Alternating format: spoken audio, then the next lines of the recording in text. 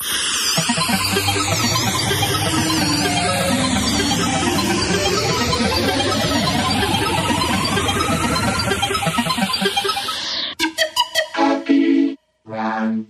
welcome to the Happy Rant podcast. I am Ted Kluck, joined as always by my good friend and partner in radio, Barnabas Piper.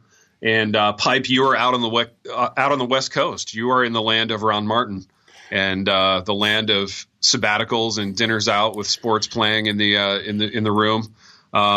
What's the weather like out there?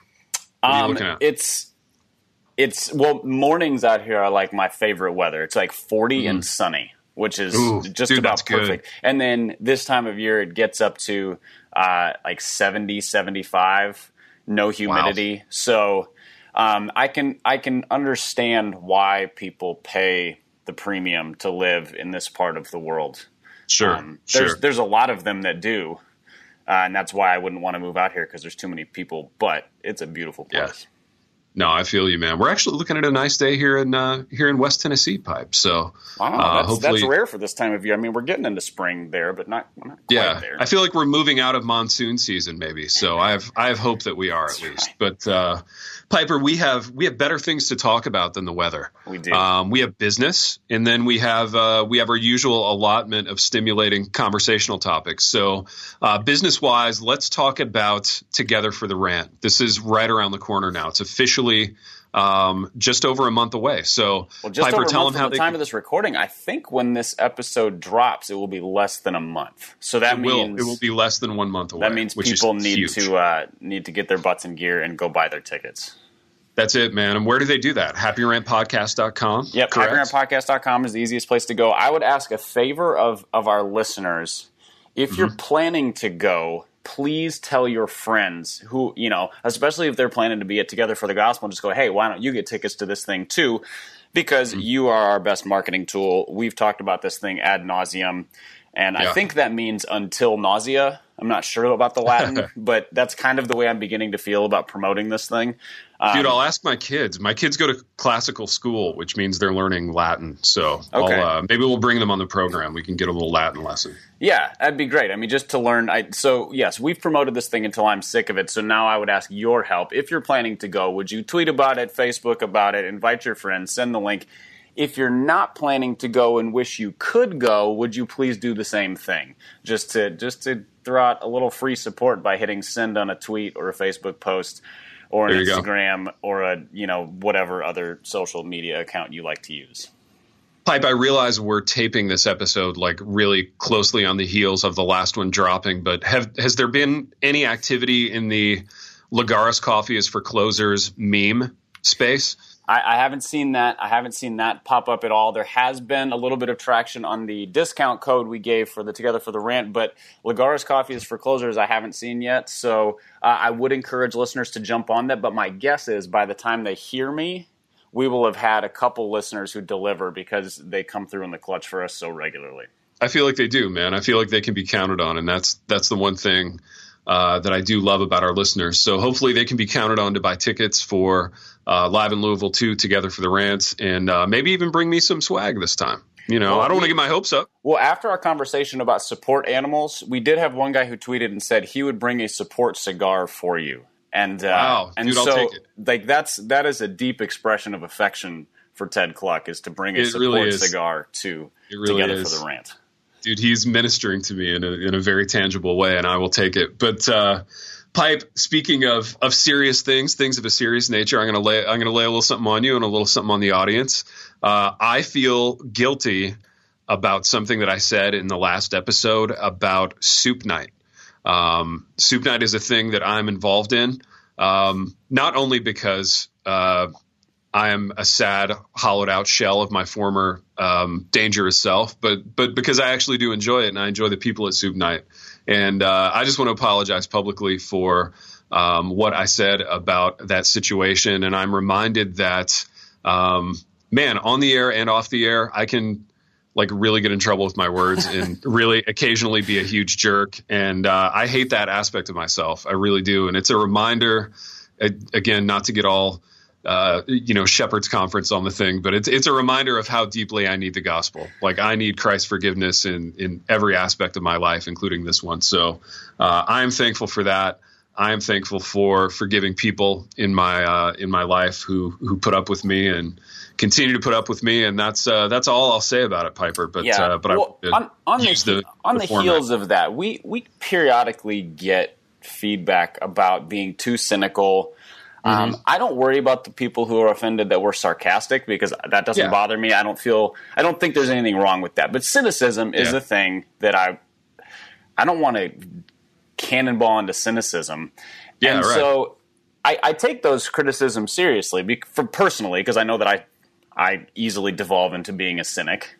Sure. And for us as a podcast, because it's called the happy rant. It's not called the grumpy, angry rant that hates everything, or that thinks everything is dumb. Even though we do poke fun at things, we want to maintain a tone of doing it mostly from a place of like we're part of this crowd that we're making fun of, or we're having it's all in good fun.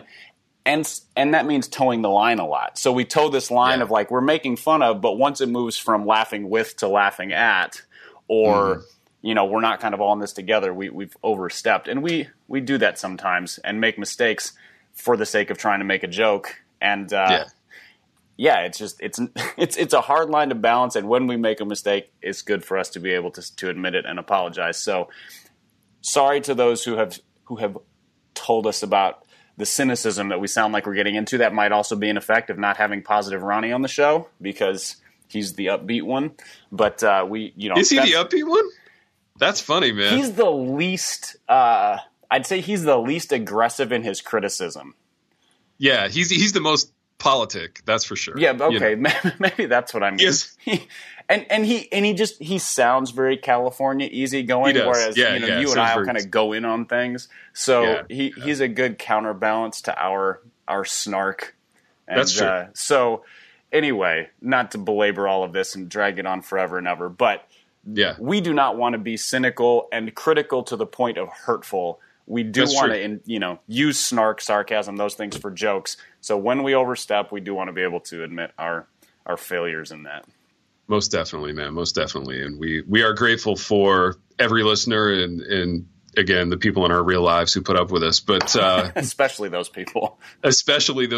All of that being said, Piper, we are about to get sarcastic about a people group. And this is a people group that is near and dear to both of us. It's a people group that we, were probably a part of at one point in our lives. I was definitely a part of this.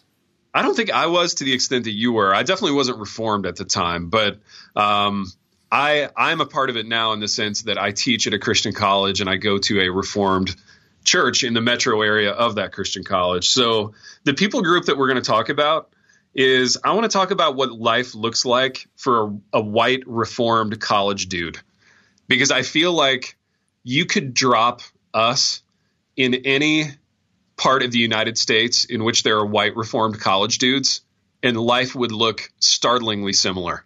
So let's suss out, Piper, what are some of the aspects of life? Like, what does your life look like if you're a white Reformed college dude? Well, I mean, and so the way that I'm coming at this is these are guys at Christian colleges. So sure.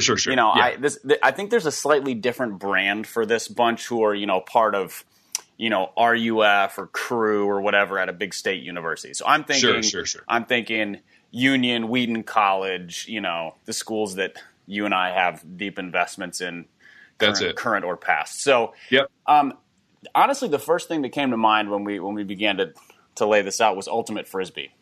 Yes, talk about why Ultimate Frisbee is so important in the lives of these young white Reformed college dudes. Because you're right, anywhere you go, again, whether you're in Hammond, Louisiana, or Los Angeles, or Wheaton, Illinois, there's a lot of Frisbees being thrown by these guys. Why is that?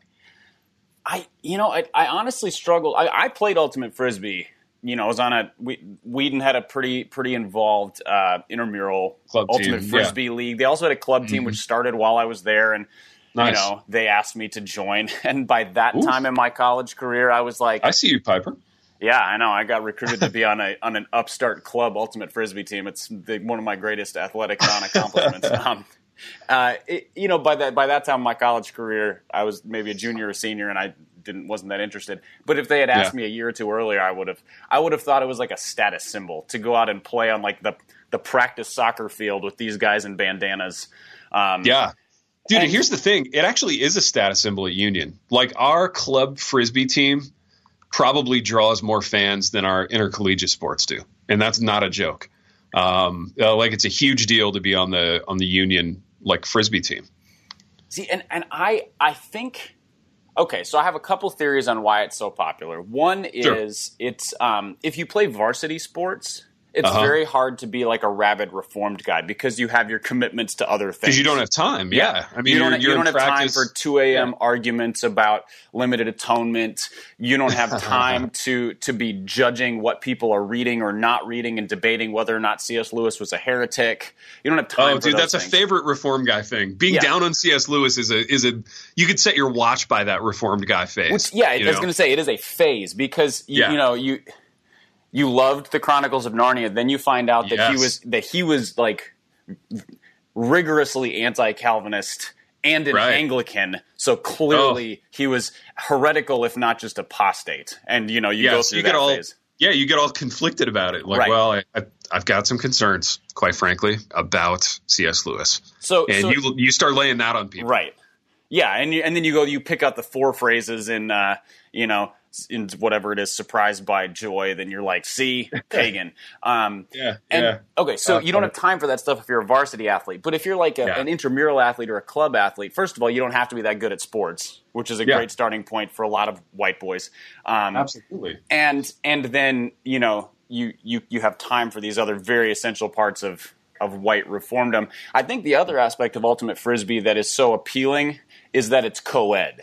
Oftentimes. Yes. That's it, man. If you don't know how to talk to girls. And you don't know how to think about dating. If you're not certain that dating is not going to send you straight to hell, then the only way to talk to girls is like a college ministry or playing Frisbee with them.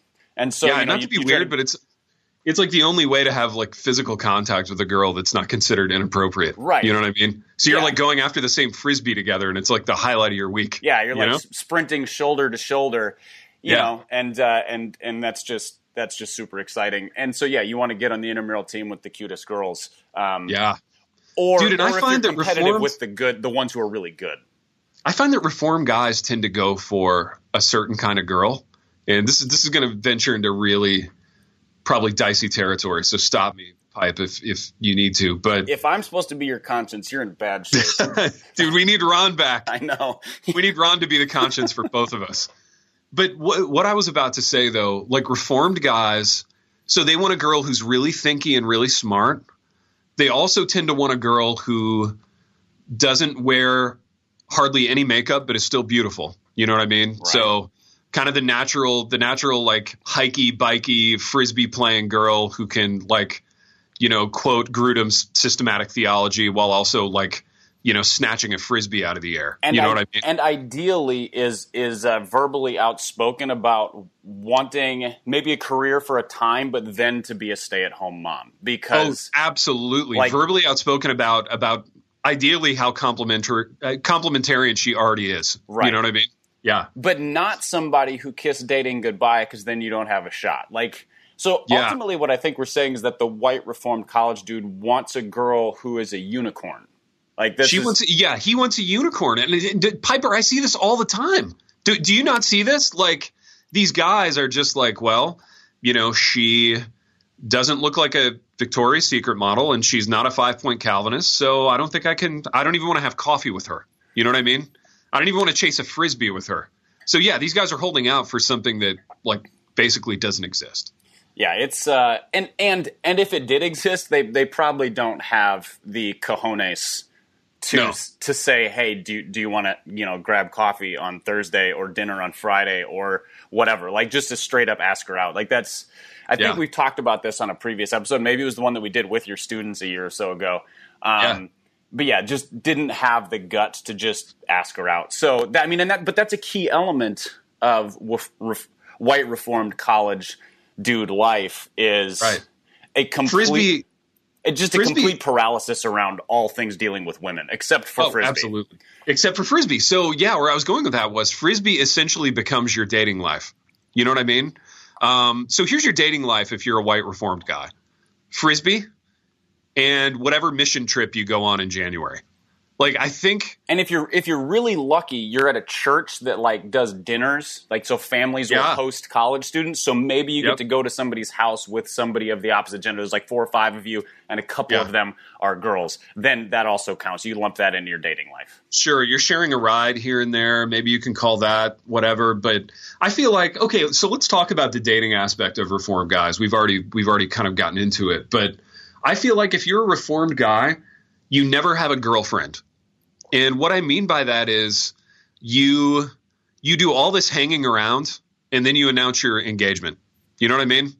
But you never introduce anyone as your girlfriend. Have you seen this, Piper, or am I off base on this? Yeah, well, culturally, I think that's very true. I think there's usually a phase where you are very clearly dating, very clearly boyfriend and girlfriend, but for some reason it's not in the vernacular. It's like that's a trite, unwholesome thing. Dude, it's a trite, unwholesome thing. Like, so calling someone a girlfriend and calling it dating, those are two things that are beneath you, because if you're a white reformed college dude, you're super smug, right? And I say that with a large degree of, sympathy and affection in my heart, because and I say it with lots of memories. Like I was so smug. Absolutely. And being smug is a part of the intoxicating kind of cocktail of being a reformed college dude. Yes. Like if you can't be smug, you're losing out on like 80% of the fun of being. Yeah, there is no point in being a reformed college dude if you're not going to take advantage of being smug. If you can't be profoundly smug and just a jackass about the whole thing.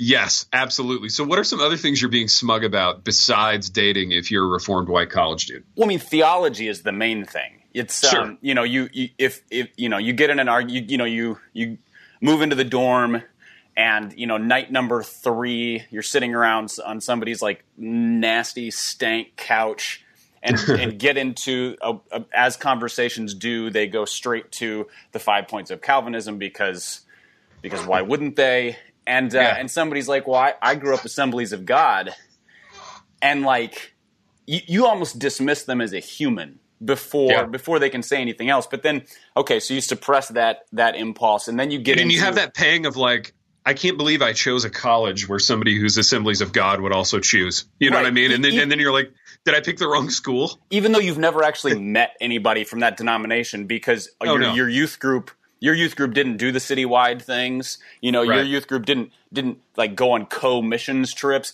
If you ever ran across them, it was like your youth group was wearing your teal T-shirts and they were wearing their bright yellow T-shirts in Honduras some summer. Yeah. And so you saw all of which T-shirts were hideous. Yeah, they were all ugly, designed. They're all indefensible T-shirts. Yes.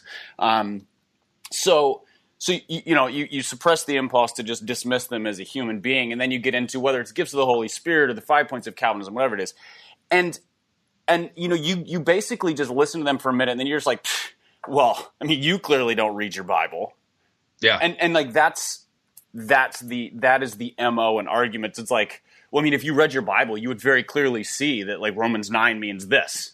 Mm-hmm. It's so obvious, and that is reformed white college dude argument in a nutshell. Until they've had a chance to read a few books, and then they can mix in, well, like J.I. Packer says this or R.C. Sproul says this, and then you've got like a child with a weapon in their hands at that point, because it's like a weaponized Calvinist. It's a dangerous thing. Dude, weaponized Calvinist is a phase. I mean, that's right.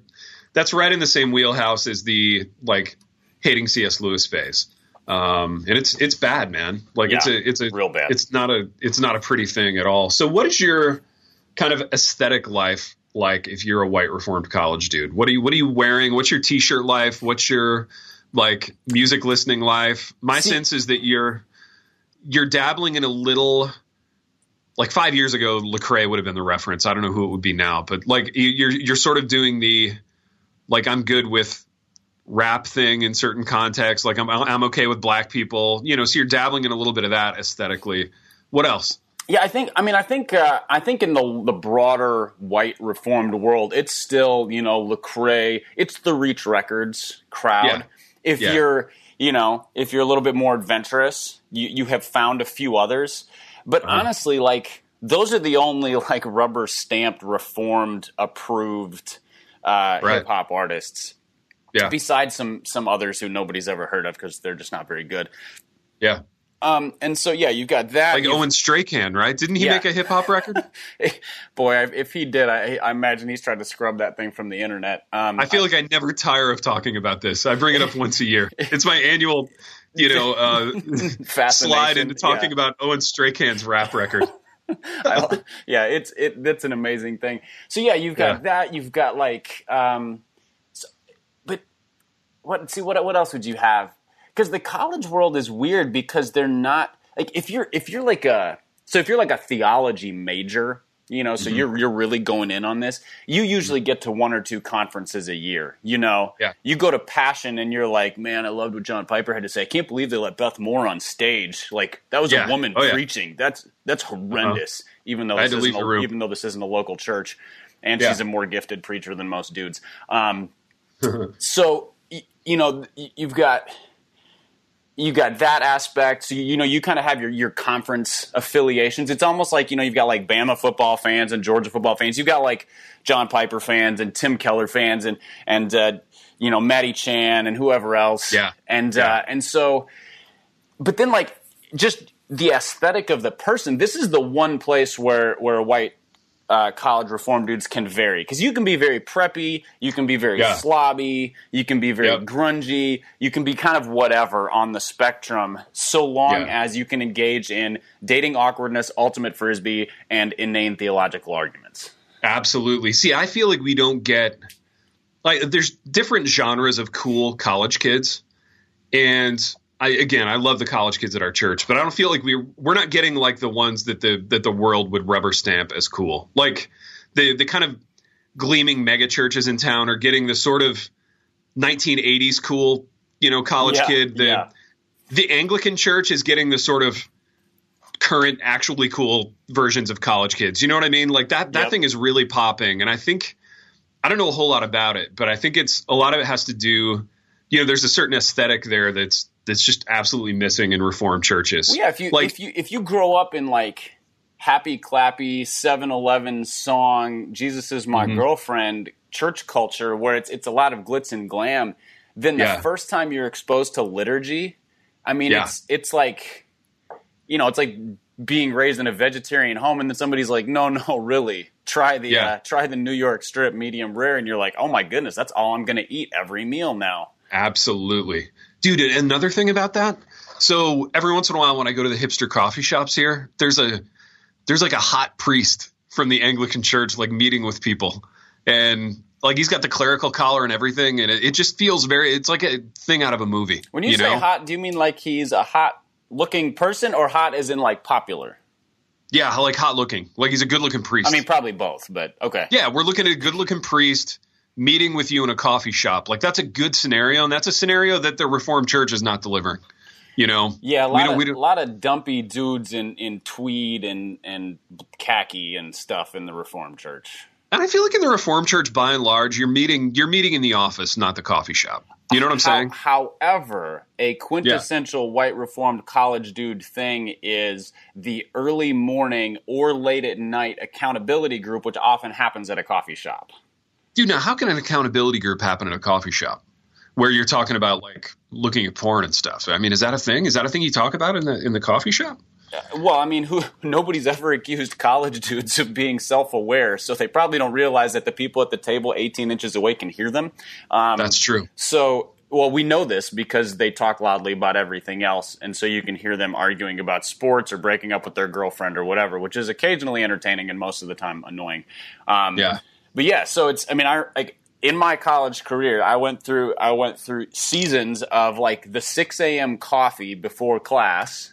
Yeah. Partly because that's like self-flagellation for a college student. Like right now, if I was to meet somebody at 6 a.m., like that's no big deal. I get up super early anyway because I'm an old man.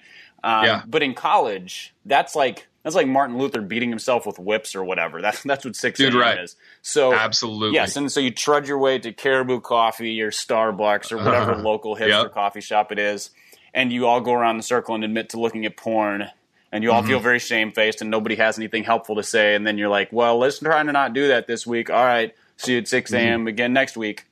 Yeah. Or there's something magical about like that 10 p.m. to do the same thing. What's that? Yeah. 6 a.m. is more magical, though. It's more self-flagellating. So I think it, like, and we've talked about this before, in the strange economy of, like, reformed guys creating law, like, I think the earlier the men's meeting happens, the better, because it's more miserable. So, like, you could even push it back to 5 a.m. You could go 4 a.m. and it would be even more, like, works in that area. But the other aspect of it is you cull out the guys who aren't serious. So you're like, this is only for people who really want to hate themselves about the things they did wrong. Exactly. Like, if you really want to loathe your existence for a couple hours, this is your opportunity. But hey, grace. Yeah, that's right. There's enough grace to cover both your lack of sleep and all the things you did wrong. Oh, exactly, man. It's so funny, dude. It's so true. So, Pipe, I want to transition us kind of in a completely different direction, and I want to do it by admitting to something. So this is in a way like the 4 a.m. coffee. But what I'm admitting to is that minutes before we came onto the air to tape this program, I gave probably one of the worst lectures of my life, and it devolved into, I don't know how we got there, but it devolved into me showing a clip of the Rocky IV training montage. So what you're saying is that the ends justifies the means. The end justifies the means in a way, although I'm not sure how it landed, and I'm not sure how this generation appreciates the Rocky IV training montage. Probably not very well, but it got me thinking about something. And what I'm thinking about is bad movies that we love. Since last week we did the inverse of that. We did amazing movies that sucked. Right. These are crappy movies that we love. And for me, the king of that genre is Rocky IV. Rocky IV is quantifiably a trash movie. It's 89 minutes long, 64 minutes of which is a montage of some kind, right? So Rocky IV, it montages the first 3 Rocky movies. It montages parts of itself. The script must have looked like a pamphlet. It must have been 3 pages of actual dialogue. So Rocky IV is a trashy movie in which Rocky flies to Moscow to fight Ivan Drago, and also to end the Cold War, and also to avenge his friend Apollo Creed's death. But I tell you, in spite of myself, in spite of fully being an adult and knowing that it's a crappy movie, I love Rocky IV and I enjoy watching it. So, Pipe, what are some movies like that for you? Well, we've talked at length on a previous episode. I mean, it's probably been a few months now, but just all things Nicolas Cage. Yes. And Cage, absolutely. Very watchable. Cage has he has made a career out of enjoyable, horrific movies. Yeah. The Rock. And dude, The Rock is so bad, but it's good. It's just the dumbest, and it's so entertaining. So is Gone in 60 Seconds. Absolutely. A filth movie. It's not filth morally, but filth artistically. It's so bad. Yeah. And it's just fun. It's just so Nicolas Cage is a category of these movies. Dude, can we talk about that for a minute? Because I agree, Nicolas Cage is a genre definer in terms of this category. But my question to you, Pipe, vis-a-vis The Rock is as follows. If you are Sean Connery and you've got kind of an impressive resume of movies and you're considered a better than average actor, why do you do The Rock? Why are you doing that? Because in my sub-question to that is, were these good actors at some point laboring under the misconception that Nicolas Cage had an upside as an actor? I want you to speak to that. I feel like there's been statistical data. Nicolas Cage has drawn the spotlight. Let's put it that way. In how in the world does this guy keep making big budget movies? Or at least he did from 1993 to 2008, 7 or 8. I don't think since then it's well, now you're going to do Left Behind. But I don't know. I think people hadn't quite caught on to the fact that he was a parody of something. Yeah. And I think Connery had reached the point where kind of like, and we've talked about this before too, with like Pacino and other kind of older actors who are just like, I give up. You know, the exceptions are like Dustin Hoffman and who else? I mean, there's Tom Hanks. There's not a ton who are getting older and still making great movies. Dude, you know who's become a self-parody? And KK and I realized this the other night as we were watching Murder on the Orient Express. I don't know if you've seen the picture. Have you seen it? Yep. Yeah. Johnny Depp is an absolute parody of Johnny Depp. He's just a guy doing Johnny Depp. Yeah, when Johnny Depp did Jack Sparrow, he has never done another character since. That was the end of his life. Yep. That was the end of his career as an actor. I think he deserves credit because he finally discovered himself. He's like, I am a parody of Keith Richards playing a pirate. So therefore, I'm going to just do that in every movie. It's a niche of a niche of a niche persona-wise. In that, he's not unlike a college kid. Right. Except that he was doing his like persona work in front of the whole world, and making so much money for it. So good for him. So much money. Absolutely. I will endorse anybody who can do a Keith Richards playing a pirate and make tens of millions of dollars off of it. Like, that person deserves a high five. Those are crappy movies. Do you enjoy them? I really enjoyed the first one. The other ones were so bad they were not enjoyable.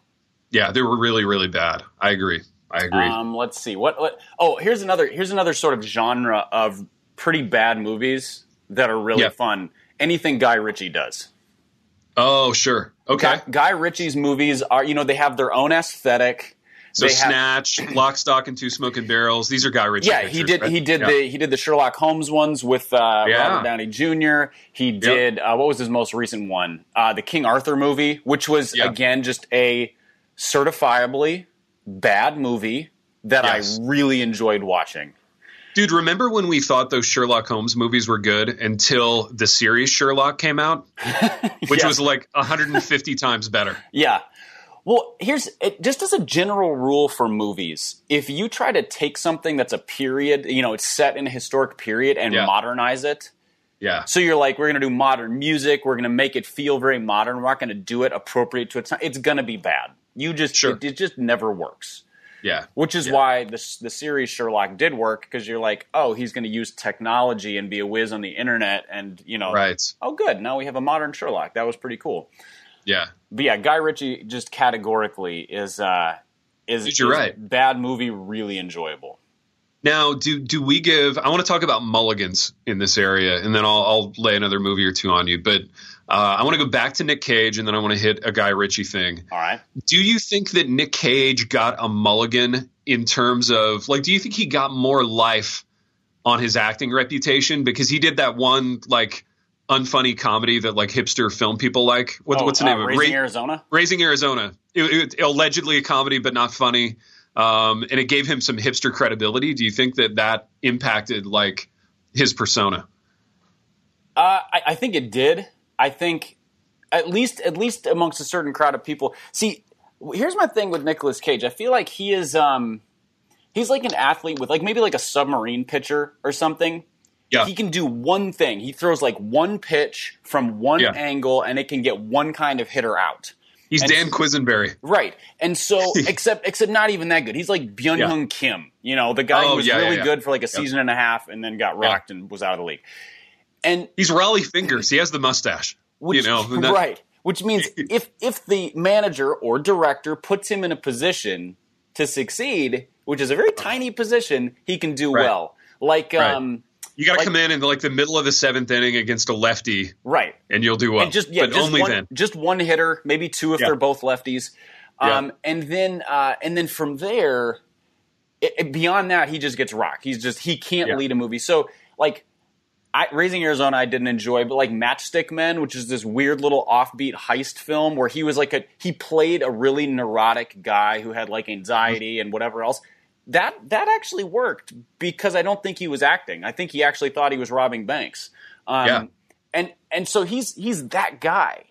Yeah. The problem is when they're like, here, go put on a mullet and take down criminals in an airplane. You know? Oh, dude, Con Air. Con Air is one of the best bad movies. Such a sweaty, greasy movie. You just want to. Oh, you want to bathe Nick Cage. Yeah, you want to go take a shower afterwards. Like his Southern accent is the worst thing. Oh, unbelievable. Like, I'm trying to think if I can remember a worse accent. I mean, coming out of a guy's mouth. Yeah, I mean, like Dick Van Dyke's Cockney accent in Mary Poppins was infinitely better than Nicolas Cage's Southern accent in Con Air. I mean, it was so bad that it was entertaining. So I'm glad you mentioned Cockney accents. I think Guy Ritchie gets a mulligan because of the fact that he's British. Don't you think? Like, he's basically making crappy movies that are fun, but people feel as though they're artistic because he's Guy Ritchie and he's British and he was married to Madonna for a minute. Well, the other thing that he did, I think that's true. I think Americans, if somebody has a British accent, we assume they're smarter and probably they're like, more it's creative. British, it's upscale. Yeah. It's like, no, it isn't. This is Con Air with British accents, basically. Right. Yeah. The other thing is he did the thing where he made a couple lower and mid-budget movies, so Snatch and Lock, Stock, and Two Smoking Barrels. Yeah. And they were those were his best movies in just about every way. Snatch is actually a cool movie. Right. I do like. They're cool. Yeah. There's some cool characters. They're funny. Like the plot line is twisty enough to you get to the end and you're like, whoa, that was fun. I didn't see that coming. Yeah.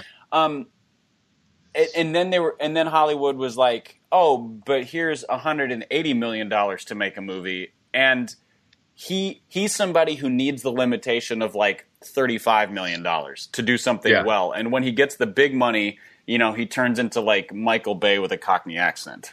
Dude, that's so true. That's so true. Piper, I'm going to lay another one on you. This is a bad movie. This is a trash movie that I love, and it may be just like one iteration of sports movies too old for you, but I want to know if you've seen it. It's The Program. Have you seen The Program? No, I haven't. Here's the thing: most trash sports movies I genuinely don't like. Yeah, because I'm an actual like I really like sports, and so when they're portrayed badly, it doesn't offend me. I'm just like, it's boring or it's lame. So The Program came out my senior year of high school, and I was a football player, obviously, and like when that movie came out, it was such a sensation that all of us began doing some of the things that the characters in the movie were doing, and the movie had every sports movie stereotype imaginable. It had steroid stuff, it had alcohol abuse stuff, it had the distant, unpleasable father stuff, it had unethical coach stuff. So it's as though the screenwriter said, I'm going to take every sports movie trope and cliche and throw it into a Cuisinart and press like go, and out vomited the program. And yet I know in my heart of hearts it's a terrible movie, but I still can probably quote it from start to finish, and I watch it almost every fall. Yeah, and that's where like I think cliches can actually make really enjoyable movies. Yeah, like action. What were they? There was 2 or 3 of them, and I'm forgetting the name, but they were made maybe 4 or 5 years ago, and it was all of the 80s action stars. Oh, dude, the Expendables. Expendables. Yeah. That's right. Yep. Like again, but here's the thing: that was a self-consciously terrible movie. Like they went into it, and right, like, that was tongue in cheek. Like we are going to own all the cliches. We're going to bring in all the cliche actors. We're going to have Jean-Claude Van Damme do the splits. Like every single thing that you loved about 80s action films, we're just going to drop in snapshots, and we're going to blow stuff up. Absolutely. And they were so fun. They were fun. Dude, we saw those in the theater, Zach Bartles and myself, and we took our wives for some reason, which was a really probably bad idea. No, that's a total bro movie. It's a dude movie. It's a dude movie. It's a bro movie, but we sat like our wives insisted on sitting next to each other, which was a good move for them. But Zach and I were like bookending our wives, and we spent the whole movie like leaning across our wives, making clever comments to one another, and totally enhancing their viewing experience. I'm sure totally enhancing their viewing experience in such a way as to invite them to notice how clever we were. And I think it failed. I think it failed on all levels. But Pipe, what's another movie in this genre for you? Bad movies that you love? Oh, let's see here. trying to think. Well, let me exclude a category that are bad, that are not enjoyable. Okay. Anything Michael Bay has his hands on. Okay, so give me some Michael Bay titles. I know. The ones that come to mind most recently are all the Transformers movies. Oh, dude, yeah, garbage. Like just bad. Very expensive garbage. Yeah. Another there are certain genres of movies that have to be good to be good. Like, you can't make a bad, good war movie. A war movie has to be good, or it's just garbage. Like, dude, I'm so glad you said that. That's incredibly insightful. But you're right. Like, it has to be good. Because, and I think that's because there's a level of sort of seriousness about it. Like, you can make a good, bad action flick about fictional people, but not if it's a World War II movie or a Vietnam movie. Like, you can't do a good, bad movie about actual people losing their actual lives. That doesn't work. Yeah. Let's see. So let me think of other. Dude, you know it's a lovable trash movie while you're thinking. What's that? Top Gun. Top Gun stinks. Oh, Top Gun is garbage. I kind of feel that way around most 80s movies, though. Yeah. Top Gun, dude. Here's the thing about Top Gun. There's no real bad guy in the movie, because you're supposed to feel as though Iceman is the bad guy, but Iceman is actually just a really good pilot who follows the rules and isn't a douche like Tom Cruise. Right. Yet you're supposed to root for Tom Cruise. It makes no sense. That was like a quintessential. That's like it was like a quintessential cop movie, but dropped in the Air Force or the Navy or whatever they were, because the rogue cop is like, that's a genre of movie. The guy who, the lone wolf rogue cop who goes off, and he's a lone wolf. He's creative. Nobody understands him. Right. And the bad guys are his superiors who are like, no, really, you should follow the rules and not shoot off your gun 47 times in the middle of a street. Dude, in Top Gun, the bad guys were just people who did their jobs really well. Right. And that's then, it. And then the Russians who you never actually saw. Right. Like, they were sort of the threat, but they weren't really real. Dude, I miss Russians being bad guys in movies. That was a great thing of a bygone era. And I guess that won't happen under our current administration, but maybe again in a few years, we can make them bad guys again. Although the thing is, you can't make any ethnic or racial bad guys anymore. Unless you're doing a historical movie. That's the only way you can get away with it. And you have to do it very precisely then, so that it's like, these are not Germans, these are Nazis from 1944. Nazis, it's 1944, it's very explicit. Or you can make an action movie in which the bad guy just, in modern action movies, the bad guy just has to be a standard, like, white American dirtbag.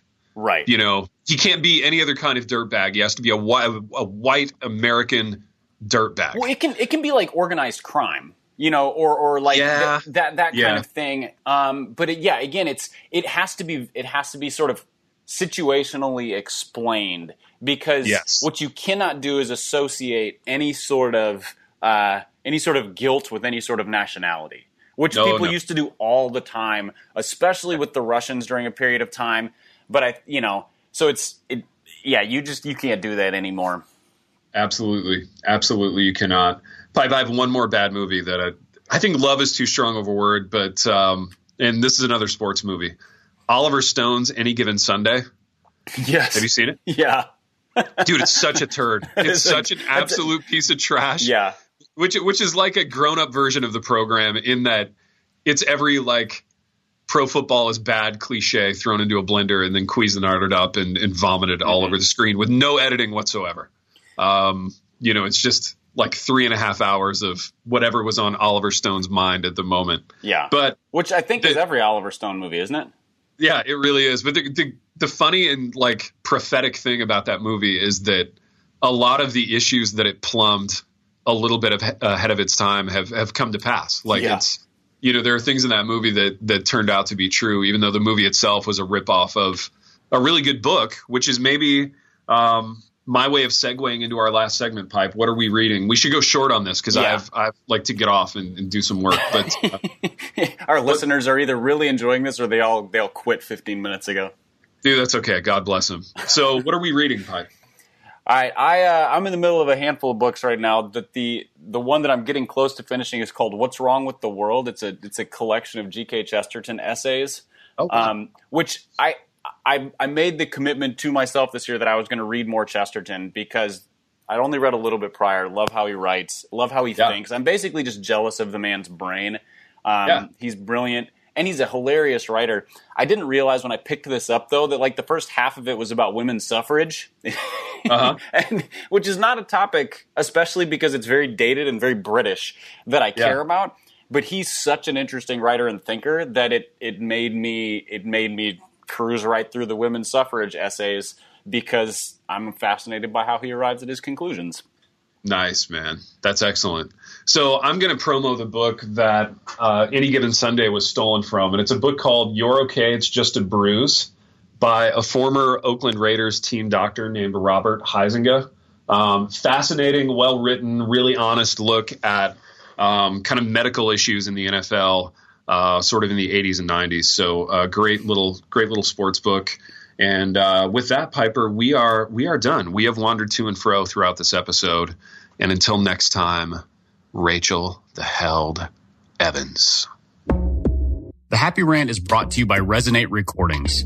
If you go to resonaterecordings.com, you can see the full range of services they offer. So if you're considering starting a podcast, they are the ones we recommend going with. Again, go to resonaterecordings.com to see their prices, to connect with them and ask any questions, and to see what they can do to help you launch, edit, master, and improve your podcast. Again, go to resonaterecordings.com to see what they can do to help you launch and improve your podcast.